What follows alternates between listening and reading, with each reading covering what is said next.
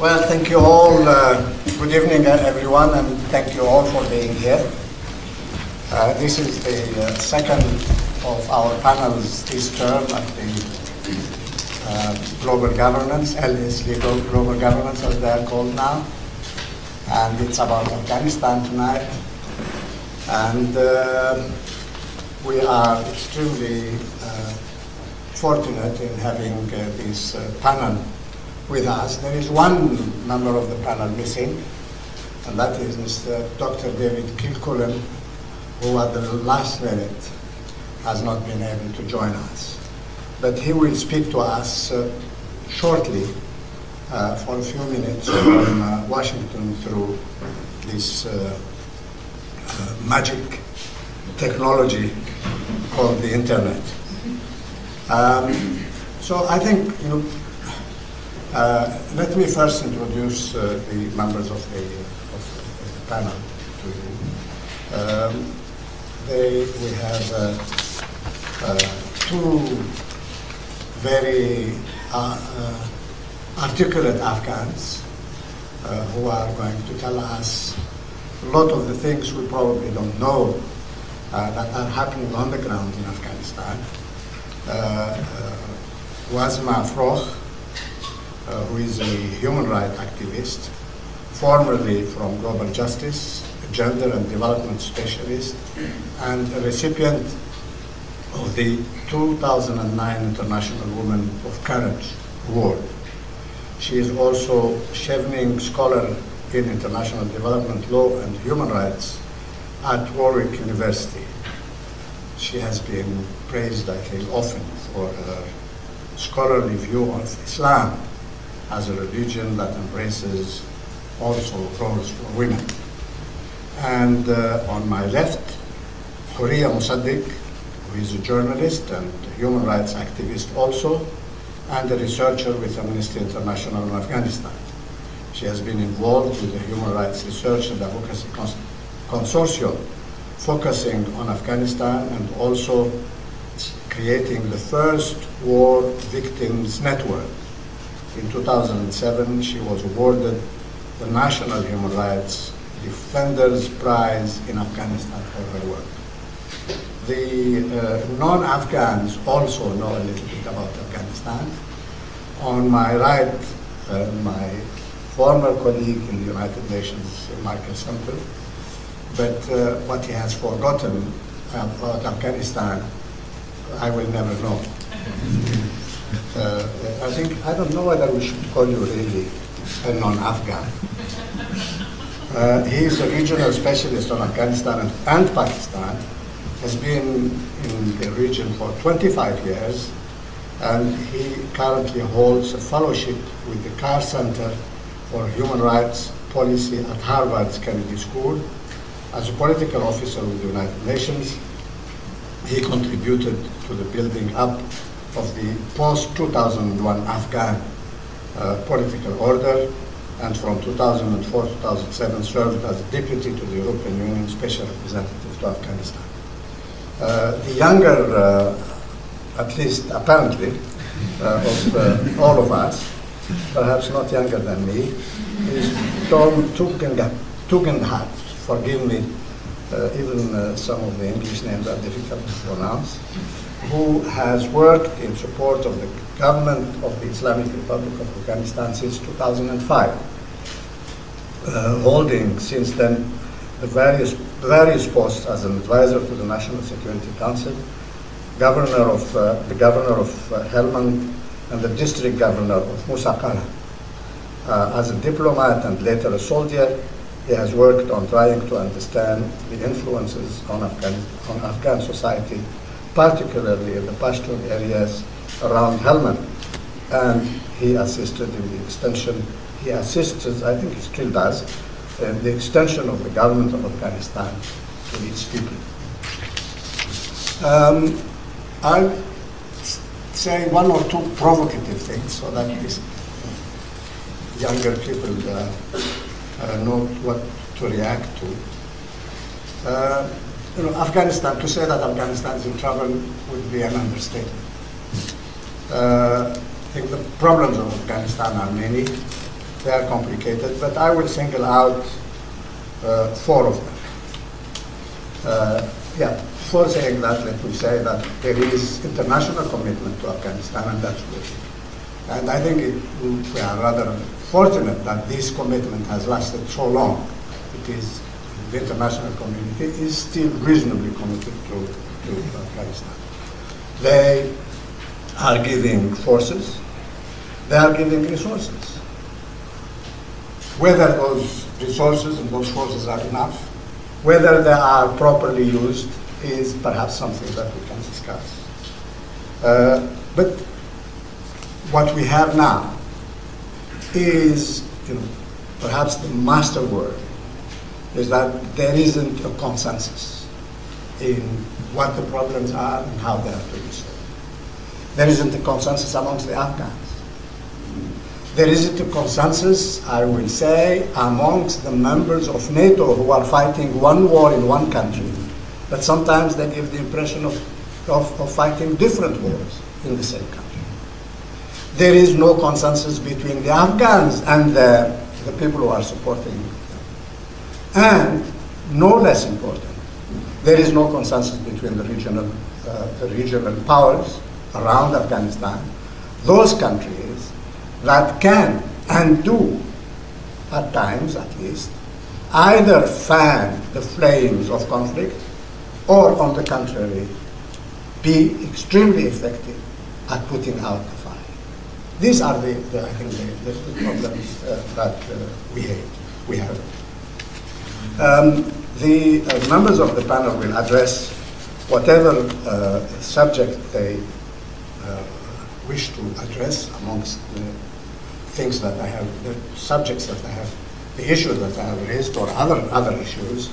And we will start with Mr. Kilcullen if he's available, because you don't this mysterious and magical. You can't trust them all the time, so you better use them while they are there. Mr. Kilcullen, welcome, and thank you very much for accepting to talk to us. We are sorry that you are not with us, and look forward to listening to your comments. Well, thank you, and I am delighted to be here virtually. Sorry that I can't be here in person.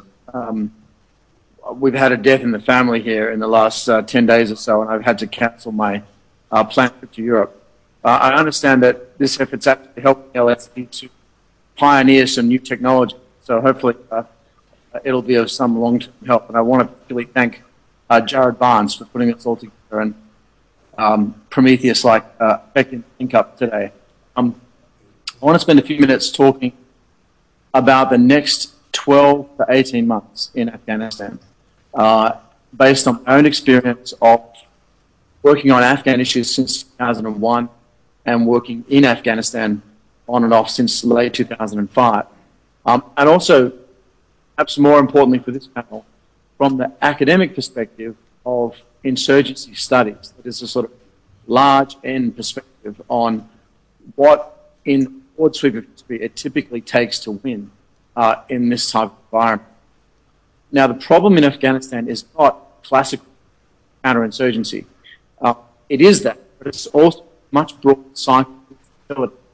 And the way I think about it is that it starts with the process of corruption and criminality, both by some members of the Afghan government, members of Afghan civil society elites, within the international assistance effort in particular, and just generally in the environment created by conflict, what you might call the war economy. And that corruption and criminality incentivizes and creates the conditions for bad behavior by the Afghan government and local elites. And I don't mean bad governance, I mean bad behavior. I'm talking about corruption, exploitation, human rights abuses, capricious application of the rule of law, and a variety of other just abusive, exploitative behavior. That bad behavior creates popular rage, discontent. The population becomes disillusioned with the effort. The government is discredited in their eyes. They don't believe the international community can deliver on its promises, and they become extremely vulnerable to intimidation, propaganda from Taliban. And so that rage and discontent actually empowers Taliban insurgency. And the fact that the insurgency is now affecting about 2/3 of the country, again, creates the environment that allows the corruption and criminality to flourish. So it's a cycle of criminality driving bad behaviour, creating popular rage, which empowers the insurgency and creates the environment for more corruption and bad behaviour. So it's a cycle. And counterinsurgency is important in dealing with part of that cycle, but it's not the most important thing. The most important thing, of course, is governance reform and countering corruption and remedying the human rights abuses that are actually creating a lot of the drivers of conflict in the country, and in particular establishing the rule of law. And no amount of military success against the Taliban will be enough if Afghans, supported by the international community, don't deliver on those critical aspects of the effort, non-military aspects. Now, the good news is that on the military front, things are actually starting to improve. And I know that's a little hard to believe sitting here in London or in Washington where I am, but I do think that the military effort, certainly what I've seen on the ground in the last months, is starting to, if you like, bottom out the security situation. It's stopped getting worse. It may indeed start to improve some key parts of the country in the next 12 to 18 months. This is partly just because we have a lot more resources now. We finally have enough troops to secure some critical parts of the country. There's a surge of civilian experts. I know the UK's put in a lot of experts catered to the US. We've gone from about 350 last September, just sort of 1,000 now. And more money, what's around. Now, of course, that also creates incentives to corruption and problems in administrations. So it's not an unallocated. But we do at least have the ability now to start delivering some progress on the military front. I guess the most prominent thing that happened in the last few weeks has been the capture of a substantial number of members of the Taliban credit shooting in Pakistan, which, while it's a good thing, doesn't necessarily indicate that the insurgency is on its last legs, and it doesn't necessarily indicate a change in the Pakistani attitude to the insurgency. I think it's too early to tell on those aspects, but it's certainly a positive sign. I think we've also seen, particularly the offensive just finished Marj Helmand, a significant improvement in the performance of the Afghan National Army, which I think is another important positive sign. The bad news, of course, is we're seeing very little prospect so far of translating any security improvement that might occur into political progress or the improvements in governance and human rights that are actually critical. And I also think we still have a huge amount of work to do on the Afghan police, Afghan civil officials, and just generally capacity building from the ministerial level right down to the village level. So there's a huge amount to do. Step back a little bit from Afghanistan itself to give you a bit of a large end perspective from the standpoint of counterinsurgency studies. Insurgency is the most widespread conflict, both today in the world and in the history of warfare. And indeed, although most armies persist in regarding guerrilla warfare as irregular or non-conventional, the fact is it's occurred in one form or another in almost all societies. There's a database here in the United States called the Correlates of War Project, which has been maintained continuously since 1963 and has tracked all conflicts worldwide since the Apollo Wars. And that database identifies 464 conflicts worldwide since 1816, of which only 79, which is about 17%, were conventional in the sense that we choose to regard as normal, while about 308, so about 83% of recorded conflicts were civil wars or insurgencies. It's a common conflict. Now, importantly, most of these conflicts, around 80% of them, were won by the government. Insurgents usually lose. So on the face of it, when you get into a counterinsurgency, it might seem as if the government's chances of success are actually very high. But you get a very different picture when you look at the sort of large end perspective. If you control for two very important factors. Firstly, the willingness to negotiate politically with an insurgency. And secondly, whether or not you're operating your own country. Governments that are fighting a domestic insurgency are willing to address the grievances that drive the insurgency and to negotiate in good faith on a political solution have an extremely good historical record of success in a counterinsurgency.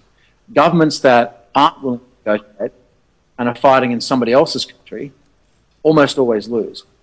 And if you're in sort of 50-50 category, you're domestic but you won't negotiate, if you're overseas and you will negotiate, you're in about 50% chance of success. So I would suggest that what that tells us is that it's very important that it's going to be by modest improvement in security conditions to do two really important things. Firstly, reform the Afghan government and the international assistance effort so as to remove some of the critical drivers of the conflict on the ground. And secondly, we need to begin an Afghan-led process of negotiation and reconciliation with key elements in the Taliban movement. We probably don't have time to go into how diverse and factionated the Taliban is, but I'm sure the other members of the panel will be able to address that in a lot of detail. I am not necessarily talking about negotiating a surrender of the Afghan government to the senior Taliban leadership. I don't think anybody's talking about that. What I'm talking about is reconciling with everybody who proves to be reconcilable and negotiating a solution that would be familiar to the English audience in terms of the sort of thing that we saw at the end of the war in Northern Ireland, if indeed you believe it's over, the Friday Accords, where the insurgents agreed to put the weapon down and rejoin the political process in return for a seat at the table. And again, if you look at the large end perspective, that seems to be the outline of successful negotiations that ended insurgency. If indeed we persist in our current approach, making it basically a military effort, trying to destroy the Taliban and being unwilling to negotiate, I think our chance of success will be focusing on extending the reach of the Afghan government rather than reforming that government to become a government that people can respect and the Afghan people have some belief in, then I think our success rate will be even lower. I would also just end by saying I don't suggest that we want to start negotiating immediately. For a start, half the Quetta Shura Taliban leadership are currently in jail. But I think we also what we want to do is to begin a process of pushing them back till they start to see negotiating as a better alternative than continuing to fight. And I think part of that, a very important one of that, is to be played by Afghan civil society. And I think issues like the Community Defence Initiative, which is now called the Local Defence Initiative, the events happening with EDC, Community Defence Councils, and the National Solidarity Program, and the formation of a number of groups across the country to fight the Taliban at the local level, show us that Afghans, ordinary Afghans, not part of the Afghan government, have an important role to play in determining the future of their society. I'm going to stop there and hand back to the chair. Thank you very, very much indeed. I'm sorry, my suspicion of technology has been proved right. I apologize to Dr. Kilcullen and to all of you that the sound was not as good as we would have liked it to be. Tugendhat, I think, works on the same issues of strategy, military and civilian, and perhaps we'd like to complete what Dr. Kilcullen has told us. Minister, you flatter me that I'm in any way capable of completing the works of somebody who's written so much more than I ever will. I was asked to come and speak about the political-military interface, effectively, and the nexus of that work. And the reason that I will focus on that is because that is where my own experience lies. I dread to call it an expertise, but certainly experience. And it's an area that I've worked on now for 5 or 6 years. I think the main point that before I start, actually, I'd like to make it absolutely clear I'm speaking on my own behalf here and not on behalf of Her Majesty's Government or the British Army.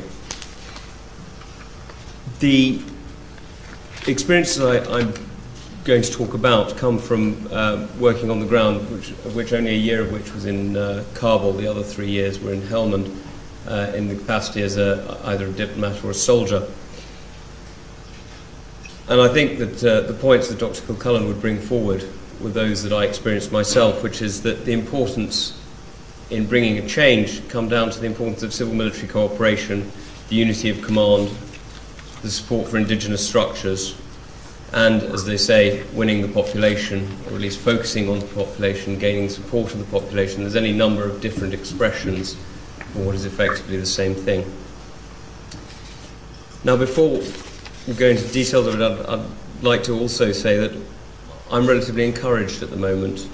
I think we've got a positive story to tell.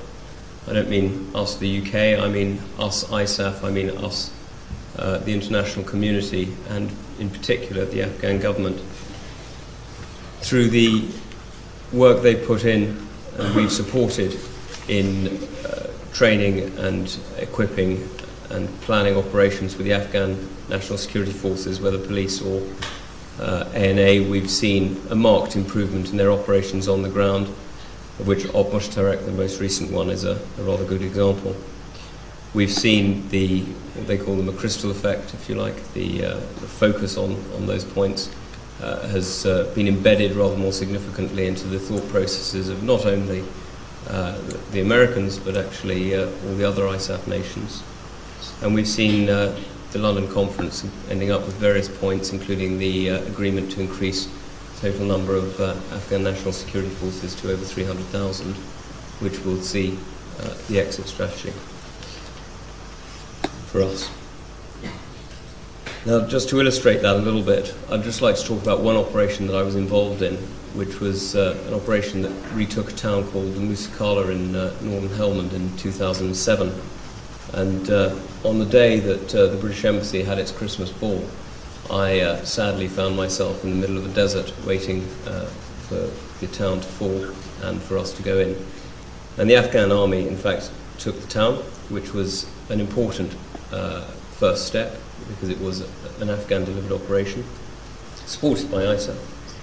And within not even 24 hours, within 10 minutes, a military security stabilization team came in and began to do exactly what David Kilcullen there was talking about, is that beginning to deliver the initial effects of the outreach of governance. Now, it's important to stress that the governance we're talking about here is the very basic representation of the people to the state. It is the very initial stages of dispute resolution and the very initial stages of balancing of the goods that the government may or may not bring. And at that point, that is effectively what we're talking about for governance. Now, you can go, of course, and start talking about the higher level to Kabul and indeed the regional players, but as that was never the field in which I operated, I will keep myself in the area where I'm more comfortable. The point is that when you get into that stage, quite a lot of focus is put on whether it's civilian or military work.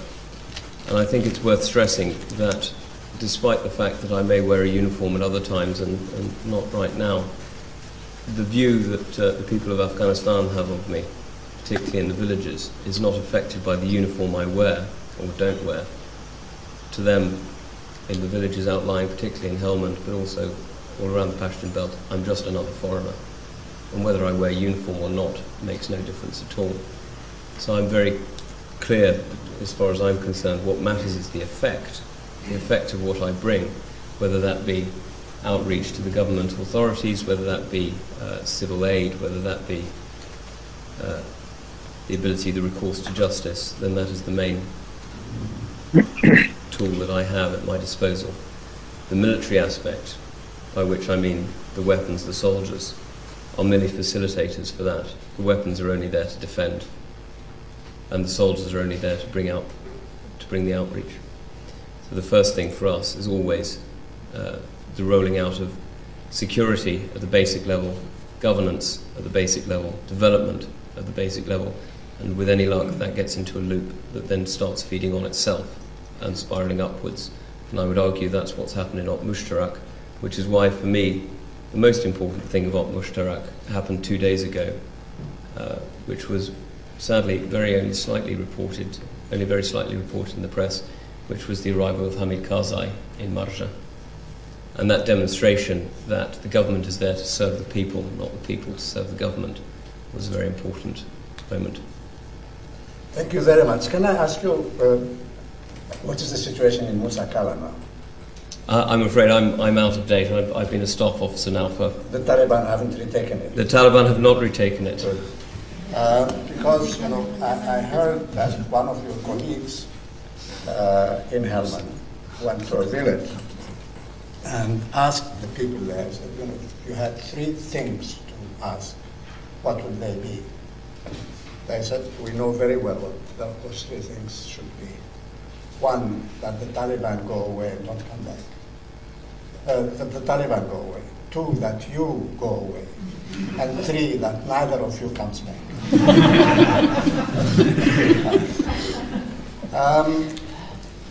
Michael, one thing that has been spoken about, but perhaps not sufficiently, even I failed to mention it as one of the main problems.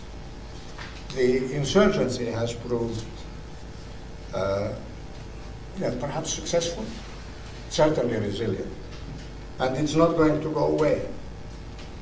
How are we going to have that strategy that is going to solve the problems that Afghanistan has been suffering from for the last 30 years? Michael? Well, you talk about something else if you don't like the question. It's the kind of thing I'd like to relax, sort of sit down and talk for the rest of the evening. I gather it's just not one of those occasions. Everybody has all the time in the world, so go ahead. As long as you finish in 10 minutes.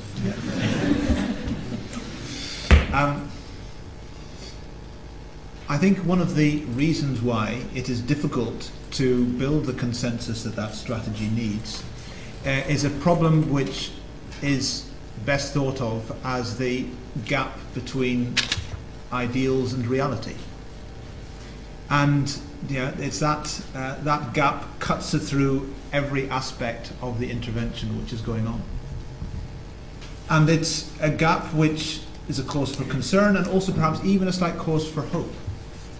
Because it's this gap between idealism and reality which means that sometimes that people on different sides of the conflict actually think they're standing for the same thing, but are mobilizing their constituencies to fight against each other. And if we can find some way of cutting across the cross purposes which exist, driven by that gap, we may actually be able to move to a stage of conflict resolution, which is essential if we were to have a workable strategy to get out of the 30-year problem. The way this idealism-reality gap works is, of course, that Tom described to us the process whereby 2 days ago Hamid Karzai was flown into Marja, and this was the success of Operation Mushtarak. This is absolutely extending the Afghan government, because we think of Hamid Karzai as a symbol of the ideals behind the Bonn process, because the Bonn process was also going to bring an end to the conflict of a generation, put new political institutions on a lasting footing in Afghanistan, and provide an opportunity for all Afghans to go beyond their civil war and participate in them. And so Hamid Karzai is is a symbol of all of that, and of human rights and democracy and all those great things. And that's why we're backing the continuation of the Bonn process in the Afghan government.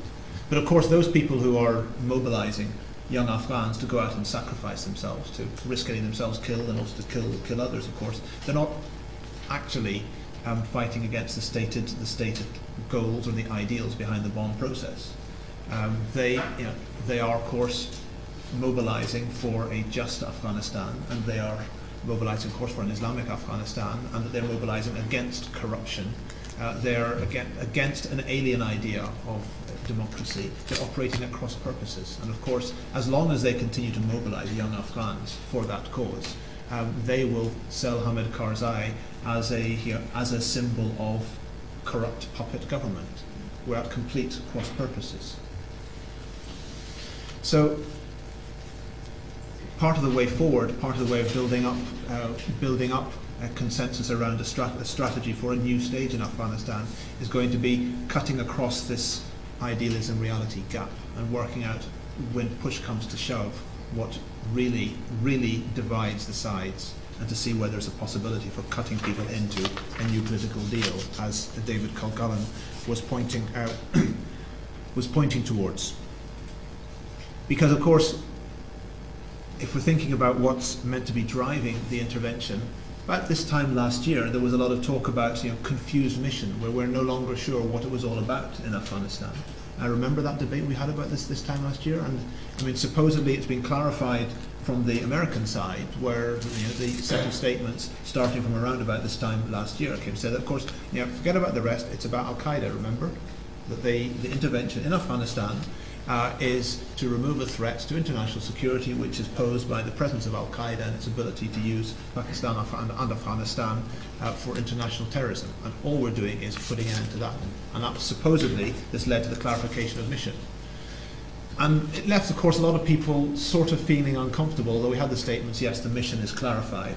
Because there was a sense, that, particularly of Afghans that many of us worked with, and of internationals who were involved in the early stages of the Bonn process, that yes, we know that the legal basis of intervention related to that, but of course it was about so much more, because the idea of stabilizing Afghanistan, of enabling Afghans to build sustainable political institutions which would help to resolve the conflict in their country, that it wasn't just an add-on, it was a fundamental part of the process. But of course we have been told over the past year that, yes, but not important, that we only deploy troops when there's another kind of reason, like ending Al-Qaeda. I think that the reality is that these are inextricable. And however it's necessary to make the case that, of course, it goes back to the original intervention, the original reason for invoking Chapter 7 of the UN Charter, that no solution in Afghanistan which is bad for the Afghan people will stick or will be presentable as a success. Even if we were to get to a situation where, after a couple of years, it were possible to run down the international military presence, declare that Al-Qaeda is no longer present, and leave an Afghanistan which was vulnerable to or immersed in a civil war, but a civil war which Al-Qaeda didn't play a role in. It could not be sold as a success, because it would be bounced back to all those people who were involved in the international intervention, particularly the United States, but everybody else who was being involved, saying that the outcome of a decade of promises and commitments and sacrifices is leaving a country just as bad as where you went in. And it would simply be untenable, unsustainable.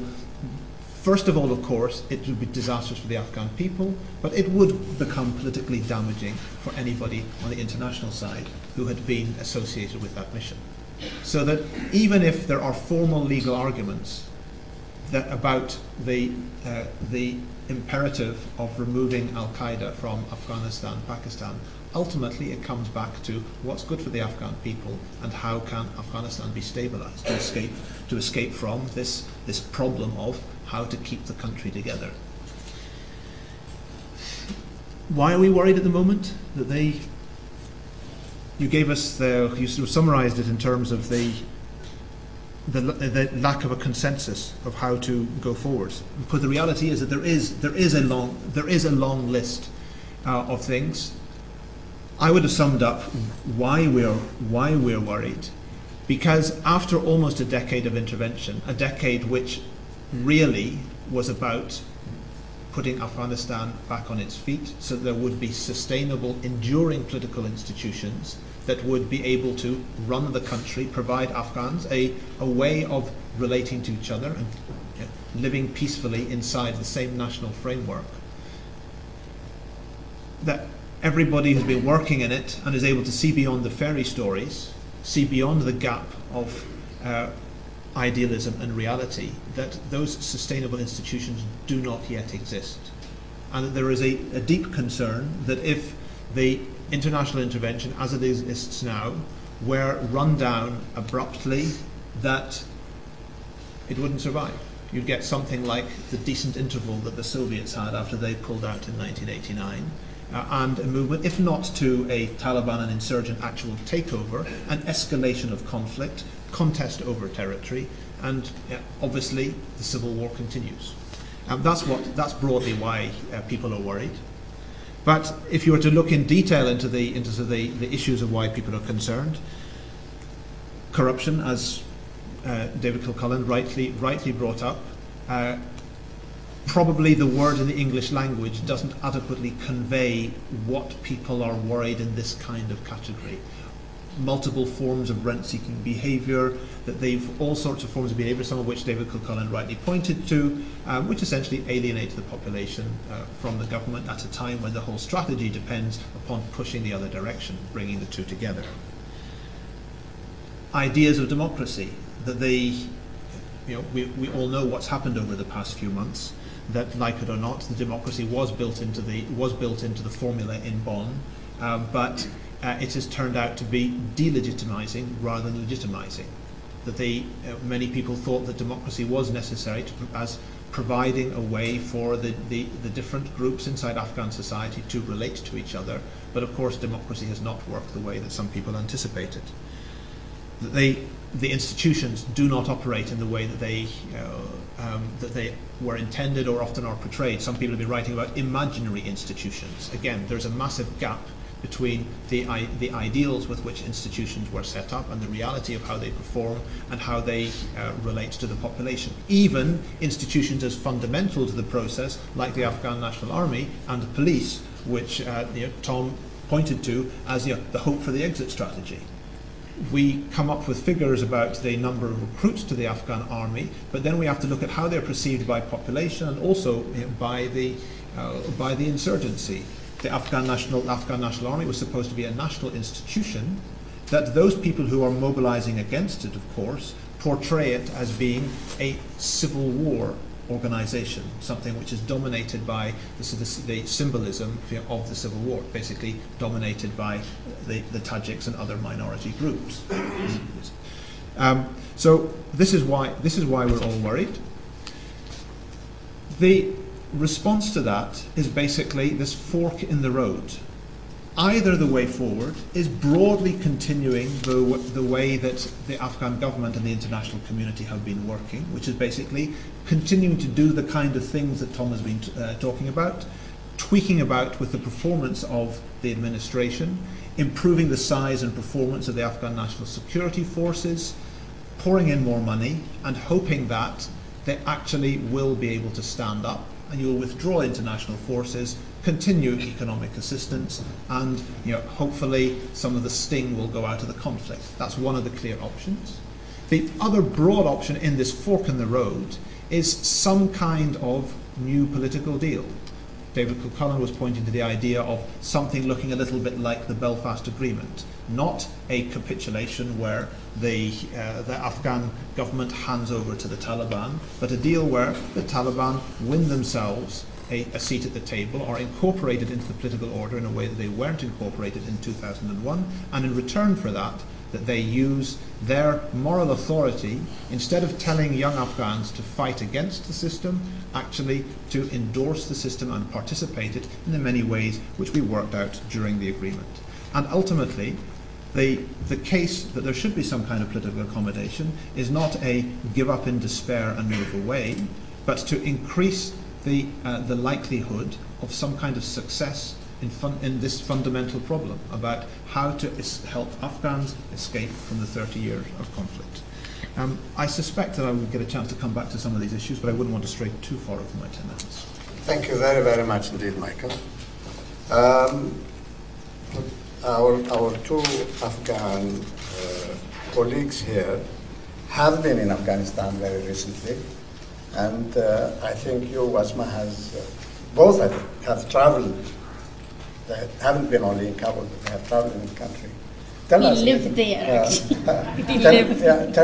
little bit of what you have seen recently and what you have heard from the Afghans. Thank you. Good evening, everybody.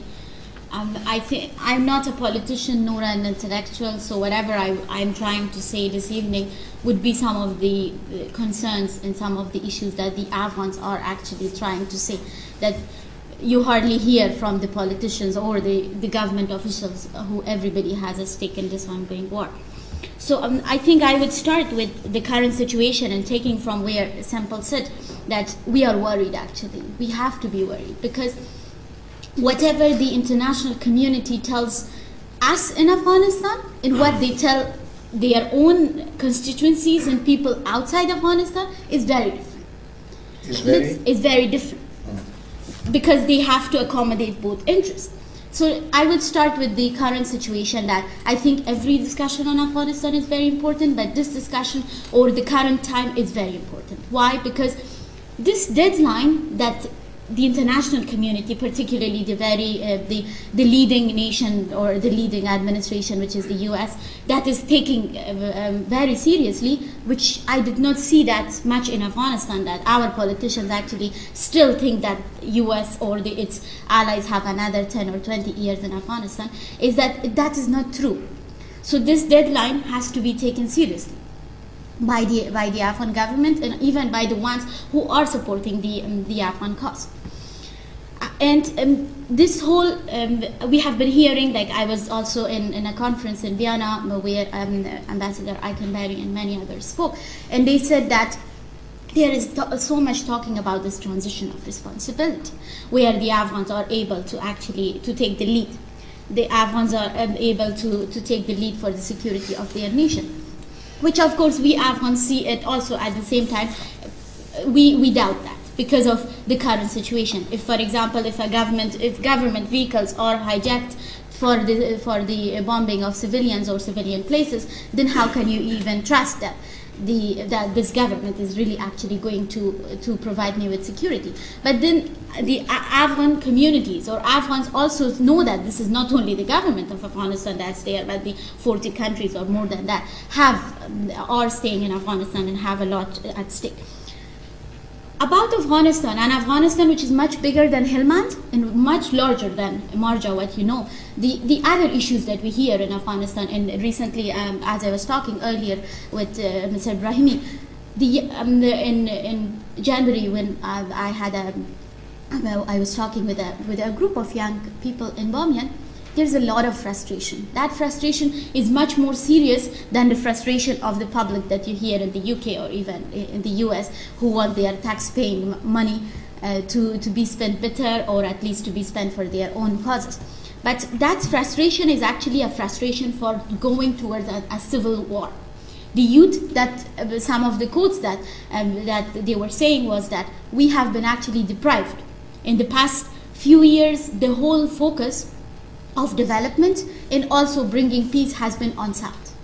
It has been very much on the insurgency areas. So what are the rewards? What are the sort of the magnets of motivation for us that we didn't grow opium, we didn't actually took arms, and we supported this government? What are the incentives for us?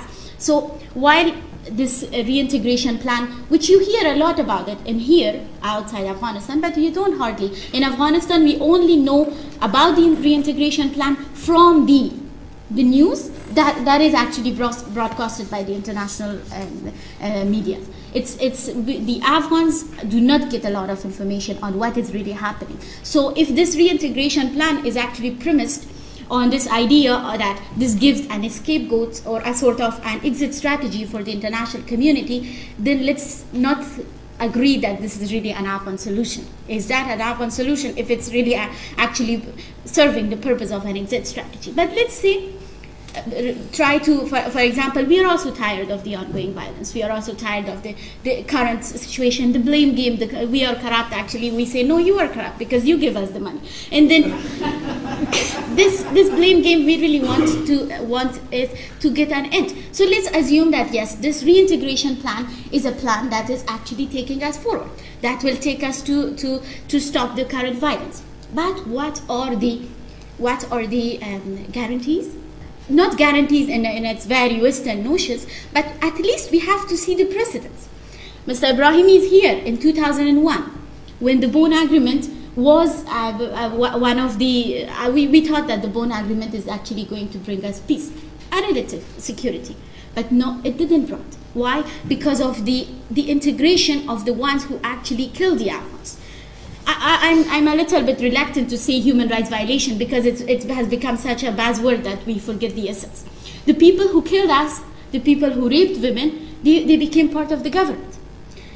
So in Semple, I would like to say that actually Bonn was not based on a democracy, based on even on a notions of democracy, because we Afghans, we had thought that democracy also has justice with it, but it didn't bring us justice. Democracy is not about elections. It's not only a package. So what is happening? This reintegration plan, the current. If this reintegration plan is going to give us any sort of hopes that the violence is going to end, we also need to know that the culture of impunity is going to an end. I think we should mark this day and this word that I'm saying, that based on what I see in Afghanistan, that if we are internalizing impunity in Afghanistan, every Afghan will turn into a suicide bomber. We have been really internalizing impunity. When in all these years we thought, okay, maybe one action plan of transitional justice will help us, but then who do you actually think that they would be able to give us justice? The past 9 years, the money that came to Afghanistan, this money didn't reach to the common people. Why? Because you have so much on the middlemen in between. And who are these people actually? The private security companies, the contractors, the development contractors. So the money that we are actually taking the burden. In my university, young British asked me that our soldiers are dying in your country, and they want us, and we feel actually it's also not very un-Afghan that I can't accept that at time, because I tell them that first, you didn't come to save me. If you had come to save me, you should have come in 1989. But you didn't come to save me, and on the other hand, the money that you sent, that didn't come to the people of Afghanistan. This warlord term that you usually hear, they have been part of the government structure, as Bonn actually created that platform for them. I don't think Bonn created the platform for it. The war on terror created the platform for them to come back in power. And today, they are much more powerful than they used to be, because they have all the security companies that you see in Kabul that are taking the security of the international organizations. You have they are the ones who have NGOs. At the same time, they are the ones whose houses are being rented by the international community with $20,000 a month, some of them. So I know that this is a very dark picture of Afghanistan, but it's important to understand that we do not learn from history. If the past years, if all the efforts did not give us any sort of a hope that things would change, then how is this current situation going to give us any hope that things are going to change? This reintegration plan, if it's really going to give us any sort of hope, that we need to see that. There are many questions that needs to be addressed. What is the premise of this integration plan? The incentives that are going to be provided to the ones to renounce violence. What are the incentives for the ones who actually was not part of the violence? And Afghanistan, which is much bigger than the South. That is very important. And at the same time, when you have warlords who are not part of the current insurgency, but they have very big stake in this current structure. So I think this time was very important for the Kabul conference. Yesterday, the time was announced for the Kabul conference. 1,200 people are coming from various parts of the country. This is a very important time for us, that the Afghan government, I think there has to be a national consensus among us, and our government has to sort of give us that sort of a trust. But where the role of international community also comes in is that for them is that their strategies did not feed us, nor their strategies actually stopped the violence, or nor it brought any sort of justice to the current situation. So from them, their role would also be to continue to actually support this government of Afghanistan, but with the current the initiative, but with the red lines. We have to understand that what are the red lines from the Afghan government and also from the militants, because it's hard to understand who are we actually going to reintegrate. There were people in Bamiyan that told me that they should integrate us because we feel so depressed. So who are we actually going to reintegrate? The criminal gangs, the people who come from the ISI, who is it? If we are not able to even distinguish who are they, that we are not able to fight with them, how are we going to reintegrate them? This in no means that we are opposing for example, from an Afghan perspective, I as somebody, as an Afghan, but I want to know these nitty-gritties. And it's strange that my government is not able to tell me those, and Michael Semple usually tells about it to us. Okay. Thank you. Thank you very, very much, Wazhma.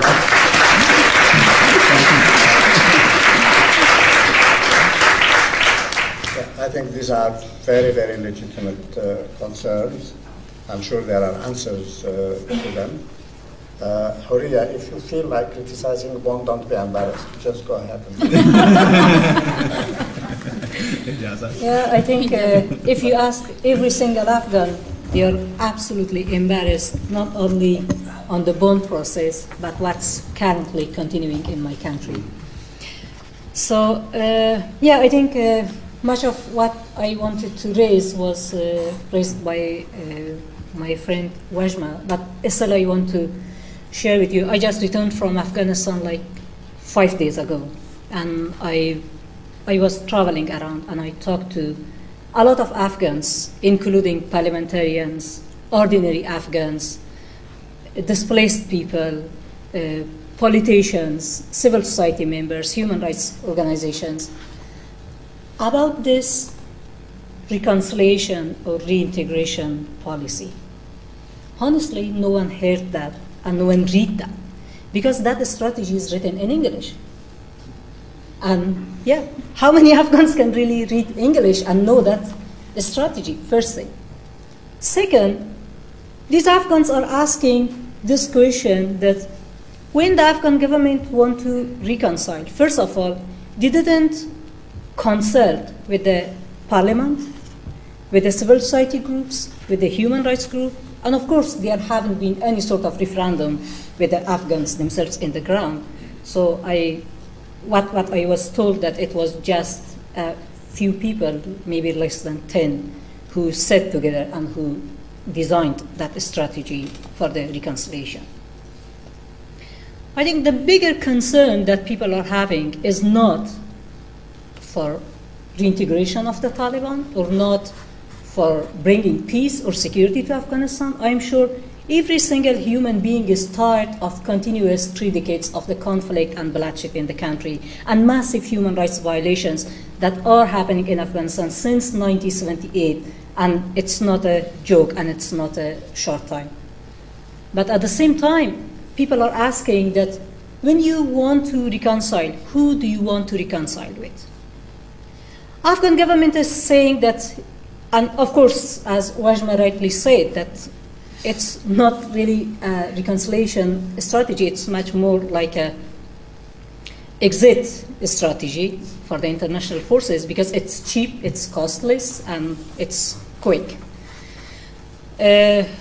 But what's really like the bigger concern of many Afghans is that for the past 9 years, we have been seeing that it's not only a poor Afghan farmer who picked up a Kalashnikov and want to fight the Afghan government. The issue of insurgency in Afghanistan even goes broader than what many people believe. And at the same time, when they talk about reconciliation, people are asking, it's not what I say, this is what people were sharing with me, that who do they really want to reconcile with? With those 90% of the suicide bombers who are mainly Pakistanis and blowing themselves up in the cities of Afghanistan and killing tens of Afghan civilians? Or do we talk about reconciliation with the people who simply cut fingers of the people who are going to vote? It's not only a concern with the people in the north or in the central parts of Afghanistan. I think in 2001, many Pashtuns has also supported the overthrow of the Taliban, and they welcomed, like Karzai himself is a Pashtun and he's coming from Kandahar. So they have supported his government. They are also in greater concern about their own fate, what will happen. And second issue that we as Afghans have experienced for the past 30 years, but at least since I remember myself, I'm just talking about the late 90s, when Benin Sewan, the UN Special Envoy for Afghanistan, went through similar peace deal for bringing peace to Afghanistan and power share with the Mujahideen and communist groups. It simply didn't work. It led us to a civil war, and we have all seen what happened. Again in 2001, which Mr. Brahimi and Michael were also part of that process. Again, it really didn't help to end the violence. Of course, there wasn't a stop, but every time when there is something, like we have seen after particularly 2005 parliamentary elections, it has a rapid increase in the number of the insecurity and insurgency in Afghanistan, simply because Taliban went back to the people and saying that, hey, look, the same guys who killed and raped and destroyed the cities, they are back in power, they are back in the parliament. We can't have worse examples of Sayaf. We can't have worse examples of Dostum. We can't have worse examples of Rabbani, or even like some communists took that advantage and they became like Ulumi is now part of the parliament, like some of the others of those communist officials are part of the parliament. So this has created, like, of course people then see this as an opportunity how they can take back, like at least a step back from the government, which instead of supporting the Afghans, instead of standing with the Afghans, it actually violates the rights of Afghans, or simply bringing those perpetrators and empowering them. This is how the people of Afghanistan see. And now we are like facing another phase, which Obama sets a deadline for the exit of their forces from Afghanistan. And international forces want to leave the country. Of course, no one will care what will happen after that. Someone will say that, oh yeah, there will be a genocide, but Afghans will sort that out. I was shocked to hear such a comment from someone who is Western, who is European, and who grown up in a country where human rights are such a big value. And this is what you hear from many Afghans, that first of all, when they want to reconcile, who they really want to reconcile? With Haqqani group? With Baytullah Masood? With, I don't know, Mullah Fazlul Rahman, or with the Mullah Omar? With whom? Who do you want to first reconcile? And second, when they talk about reintegration of the foot soldiers of the Taliban, there is already a commission called National Solidarity Commission led by Sibghatullah Mujahidi since 2003 or 4. And this is for the reintegration of the foot soldiers of the Taliban, who are signing a document after receiving some sort of financial support by saying that I will not fight against Afghan government and its international alliances. And Sam has signed similar documents a few times. So, and Karzai constantly calls that I want to talk with Mullah Omar. If we wanted to bring Mullah Omar back to power, why default him at the first hand in 2001? This is what many Afghans are really confused. And many times when you talk to the people, even in the south, even in the north, like I was in Kunduz, where is the most unrest area in the north. And I was investigating on those German bombing there in October. And when I talked to some of those villages are mainly Pashtun area. And when I talk to these people that, okay, you talk about the Taliban, you complain about all this, why you simply allow them to come back?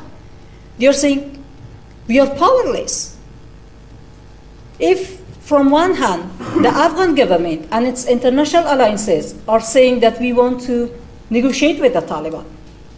And from the other hand, do you want to fight with the Taliban? We don't want to fight in two fronts at the same time. This is all because of the mixed messages that they are getting, and it put people absolutely in a big chaos condition. And this is how many people find themselves absolutely powerless. How do you want to even think about their own life, about their future? I think what we are really lacking in Afghanistan, there is not like a very complicated situation when your leaders are telling you. It's not. Simply empower the rule of law. Hold Afghan government accountable for its performances. The international community is providing more than 80% of the Afghanistan development funding. How they are not able to force the government to get rid of at least some of those worst people with the worst human rights records. And second, what is really important is that deliver to the people what have been promised to them in 2001. Human rights of Afghans. Where are the human rights of Afghans? Where is the development? Where is the many other promises that were made to the Afghans? I'm not talking about women's rights, because it's at the bottom of the agenda anyway. Yeah, and I just want to finish that, there is not a magician or there is not a magic. What you really need your governments to hold Afghan government accountable for the benchmarks that they are setting. There is no any sort of accountability. When they talk about fighting with the corruption and at the same time supporting a corrupt government, doesn't make any sense. So, yeah, I will be open to questions. I don't want to take much of your time. Well, thank you very, very much.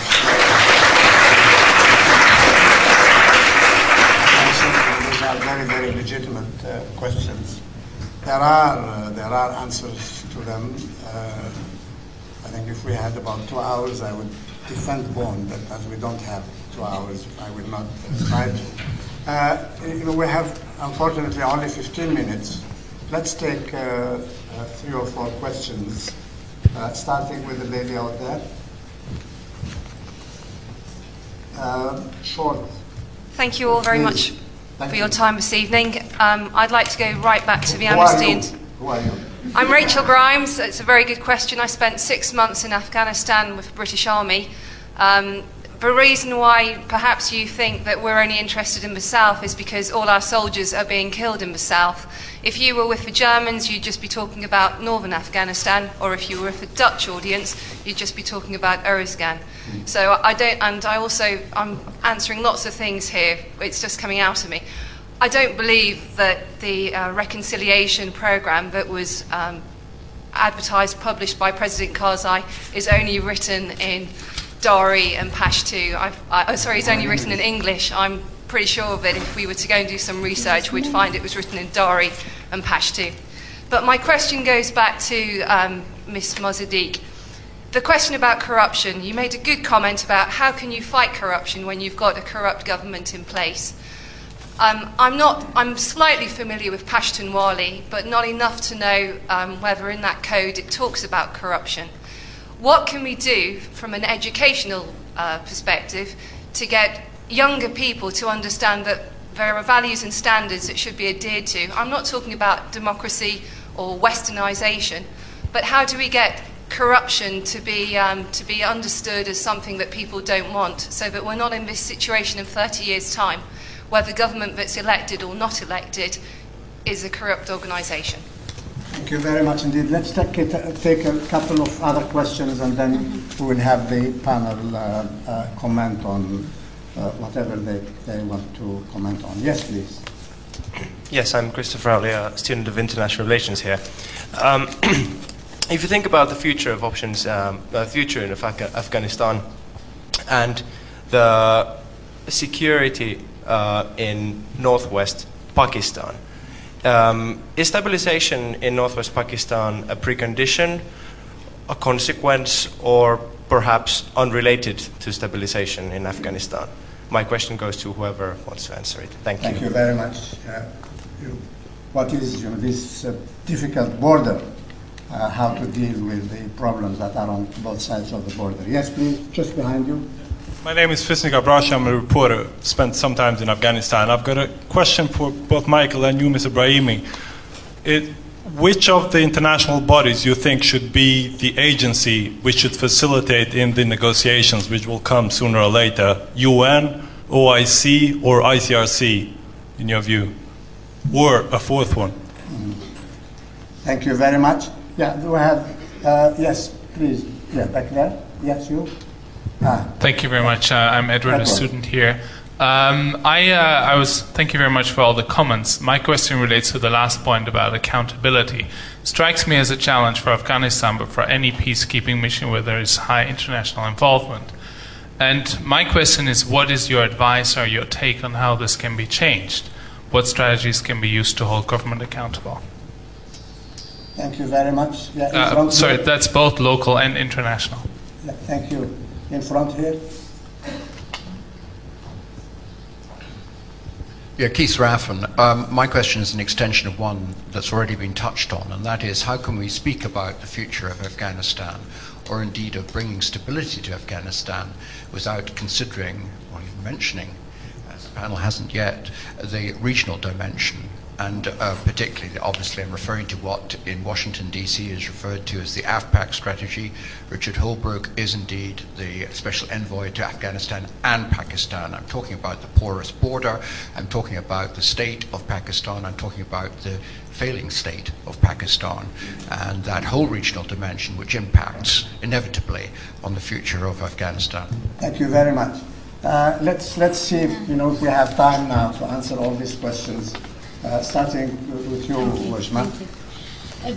Actually, you responded your question yourself by that polarized vision for Afghanistan. I think that's sort of a division of understanding about Afghanistan for the Dutch, Uruzgan, for the British, Helmand, for some others, Kunduz, for Germans. That is actually one part of the problem.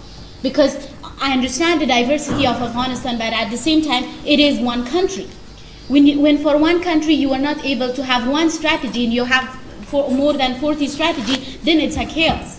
I think you answered your question too. I want to come back to the issue of corruption. I feel very offended by saying or by hearing that it has anything to do with values.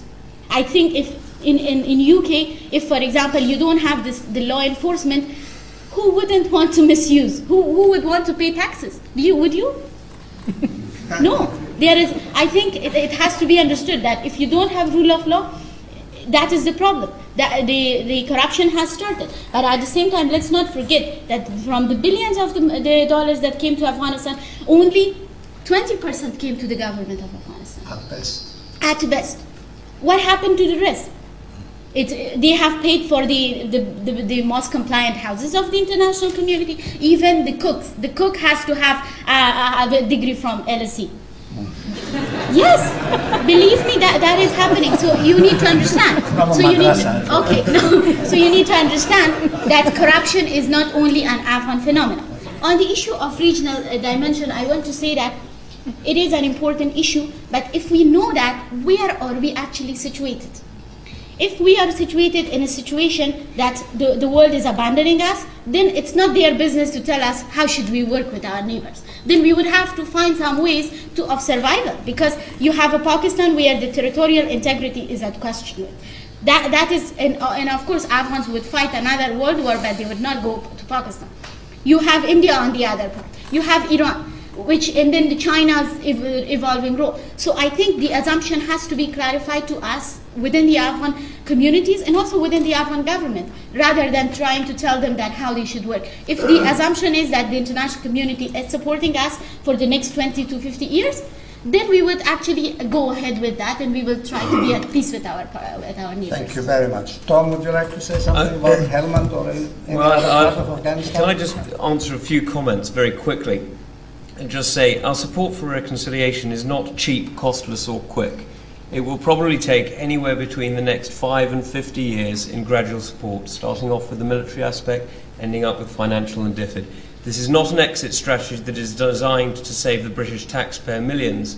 This is an exit strategy that's designed to come to the right answer for the people of Afghanistan.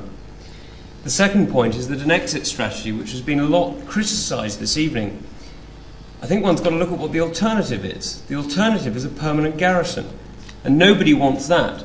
So I feel very strongly that it's rather unfair to criticise us for looking for an exit strategy, as the alternative is that you start building us houses and teaching our children Pashto. The second thing, the third, if you'll forgive me, is I hear often about deadlines, and I think it's worth looking very carefully at what our political leaders say, because you're right, they find it very difficult to argue for enduring commitments overseas when they're facing elections at home. What they have been very clear about, however, is that they see an enduring commitment to Afghanistan as a vital part of the national security, not just of our country, but actually of our allies and of the United States.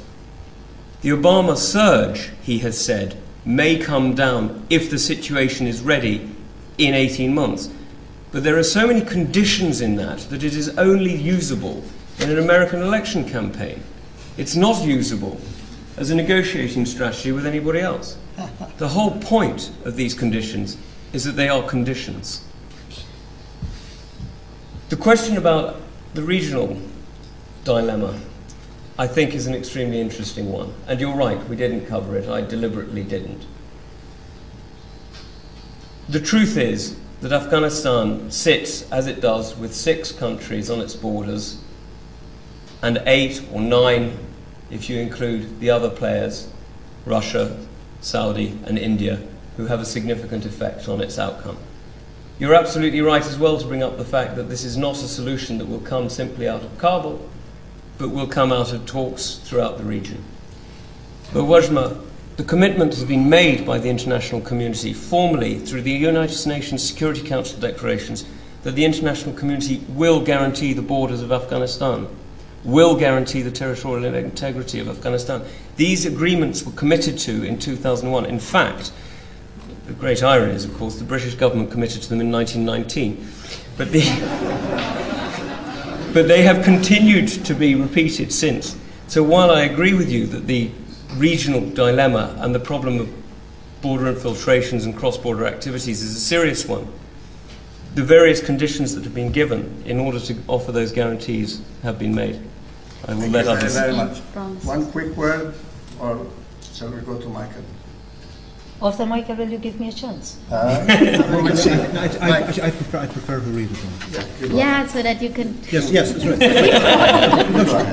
Okay, that's a good. Very quickly, because we have very little time now. Sure, yeah. I think about the issue around the corruption and accountability, I want to just make it very quick.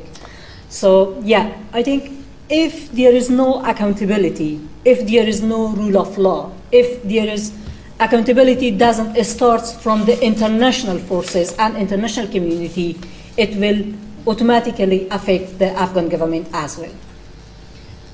Like when there are attacks on civilians, there are always investigations. No one knows the results of those investigations. Afghans. Those results are not being made public to the Afghans. And also, there is no if anyone violates the international human rights law or international humanitarian law, what happens to those perpetrators? There is not also any sort of question or answer on that. So when the lack of accountability starts from the highest level, it automatically affects the lower level.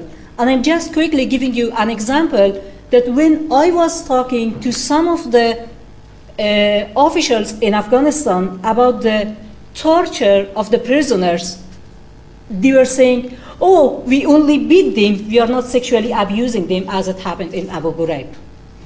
Simply, we shouldn't set a bad example, but we should set good examples, and we should teach the Afghan government and hold them accountable, remove all these human rights perpetrators from the power, don't bring more perpetrators to the power under any name. There is no definition for good human rights abuser and bad human rights abuser. Thank you very much. Michael? Only I guess a couple of minutes in the end, and I'd like to try and fuse the response to the questions that we got from the House and to some of the things which were said earlier. I think Tom is right in bringing us back to this issue of the timetable, which has, I think, sown additional confusion over the past few months. It strikes me that the problems in Afghanistan are only likely to be solved over a rather longer period than people have been talking about for the surge. Afghanistan is not going to be sorted out in the next 18 months. But I think that sometimes both the media and people in sitting, listening, often pick on a figure without having the opportunity of working out what it means. And I think that there's going to a lot of that damage is going to have to be undone. I think that there is a long-term commitment for work in Afghanistan. It's necessary that there should be, but I think that it's useful that the message has been put out that it's not going to be in exactly the same form as it is there at the moment, and that the role of international combat troops is also not forever. I think that it's important to undo some of the confusion of the past few months by talking about exploring the nature of the long-term commitment and what Afghanistan and internationally supported Afghanistan will look like beyond the period when the international troops are drawn down. And I think that exploration of that will also affect the way that some of the key Afghan actors relate to the process, in particular the Taliban. If there's any prospect of Taliban coming into some kind of reconciliation deal, will be when they decide that this is better than they're anything likely to get by staying on the battlefield. In other words, once they also realise that the Karzai government, the government in Kabul, is not about to topple when abandoned in 18 months. So damage has got to be undone there, explaining what it means, this long-term commitment. We've talked a lot about the corruption, accountability, impunity. My understanding is that some of the people who are raising the alarm that a political accommodation, a new process leading to a new settlement, is likely to be bad and is likely to simply entail more bad people on the inside, like it always happens. I mean, that is a sentiment which is driving some of the public debate. I certainly wouldn't be interested in exploring some of those options if that's what it meant. And I think it is a misreading of the situation for people to assume that more bad people on the inside, particularly when we look at what I was hinting at earlier on, that the different sides of the conflict are, of course, working at cross purposes. Some of the mobilization which is being conducted against the government is actually a justice-driven agenda. The people who are mobilizing, young Afghans to fight against corrupt government are not mobilizing saying, and therefore we want more impunity. Quite the opposite. Actually, I mean, they are mobilizing against impunity and saying that what these people are doing at the moment is actually is empowering those who we took up arms against in 1994. I think that any deal which is worth pushing is something which will actually offer redress of grievance which is attractive to many more Afghans than those who have actually taken up weapons. And I think that should be a touchstone for any process which is worth engaging, and a challenge to those people who ultimately are given the task of taking it forward. But it also will have to be something which offers a credible hope of actually delivering on any new round of promises for addressing those grievances. The last thing you want is, of course, sign the deal. Of course, we want another sustainable government and another. We did have justice was there in Bonn. It's just that it rolled out in a different way. Anyway, I guess I should look specifically towards the questions: how does the solution in Afghanistan relate to the issue of insecurity and Islamist mobilization along the frontier inside Pakistan? They are interrelated.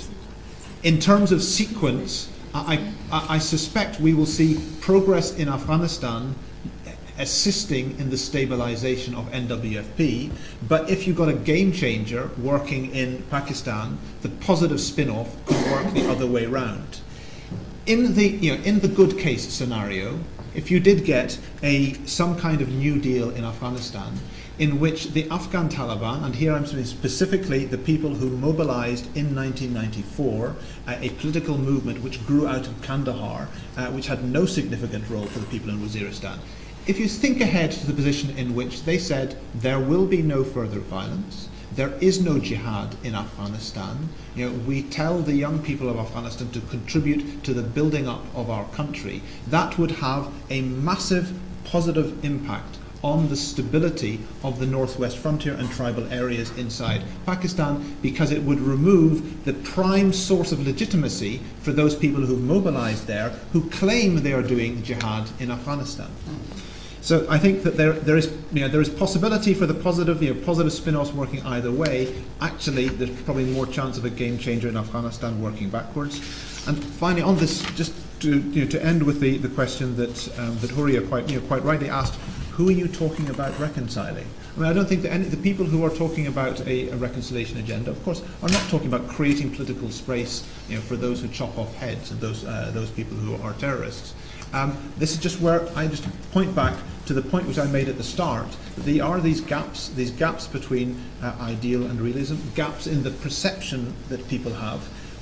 It was, of course, ways in which the war on terror rolled out in Afghanistan helped drive the new round of conflict. The very notion that in a sense, Horia, some of the way that you express this plays into the logic of the war on terror. It is by labelling Afghans who have a constituency in Afghanistan, who are considered morally right by important parts of Afghan society, who have their own constituency, the process of labelling those people as terrorists and trying to describe them as head choppers or finger choppers is what drives the conflict.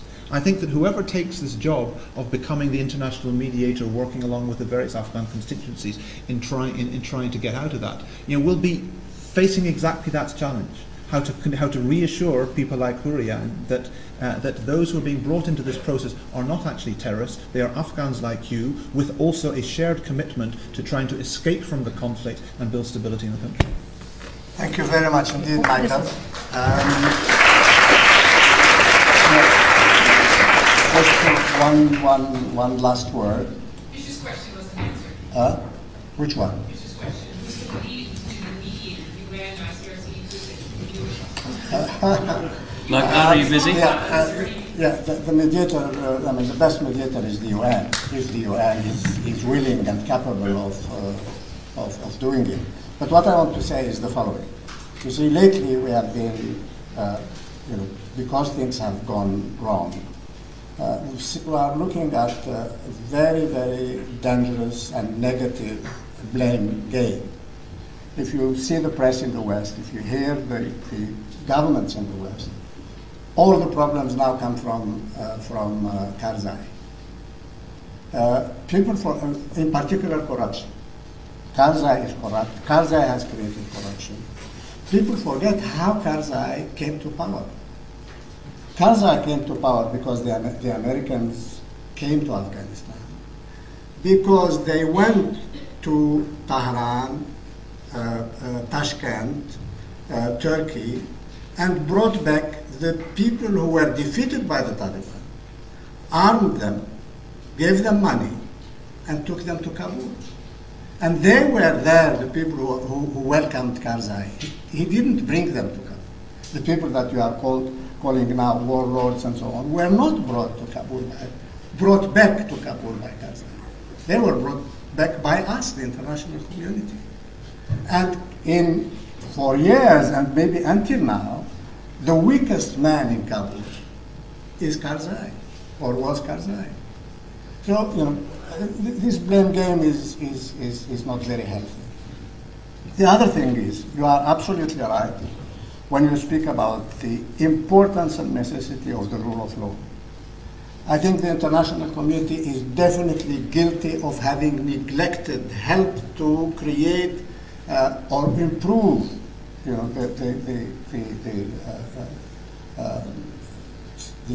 rule of law situation. We have preferred to spend money on organizing elections. As you said, these elections have delegitimized, not legitimized, democracy and the rulers of Afghanistan. So now, I think people are starting to realize that we didn't do very well, and I think that we should not fear criticizing what we have done until now, and try to do something else. I think, as Michael has said, we are not talking about agents of ISI. There are agents of ISI, as there are agents of other countries around. We are not talking about that. We are talking about the people of Afghanistan trying to come together and trying to create a better dispensation than that exists now. And the international community can help the Afghans do that. And I think there are enough Afghans who are aware of that necessity of bringing people together. That can be done if we have one policy, one strategy that is not an exit strategy, but a strategy to help the people of Afghanistan stand on their own 2 feet. We could have gone on for, you have another question? Or? Just a point for the end. Yes, sure. You can continue this discussion on Friday afternoon at 4 o'clock. Which room is it? Do we know? In LSE somewhere, with Ashraf Ghani, who will be delivering a lecture here. And as you know, Ashraf Ghani is very articulate and will be able to answer much more questions than we have been able to. Thank you all very, very much for your attention.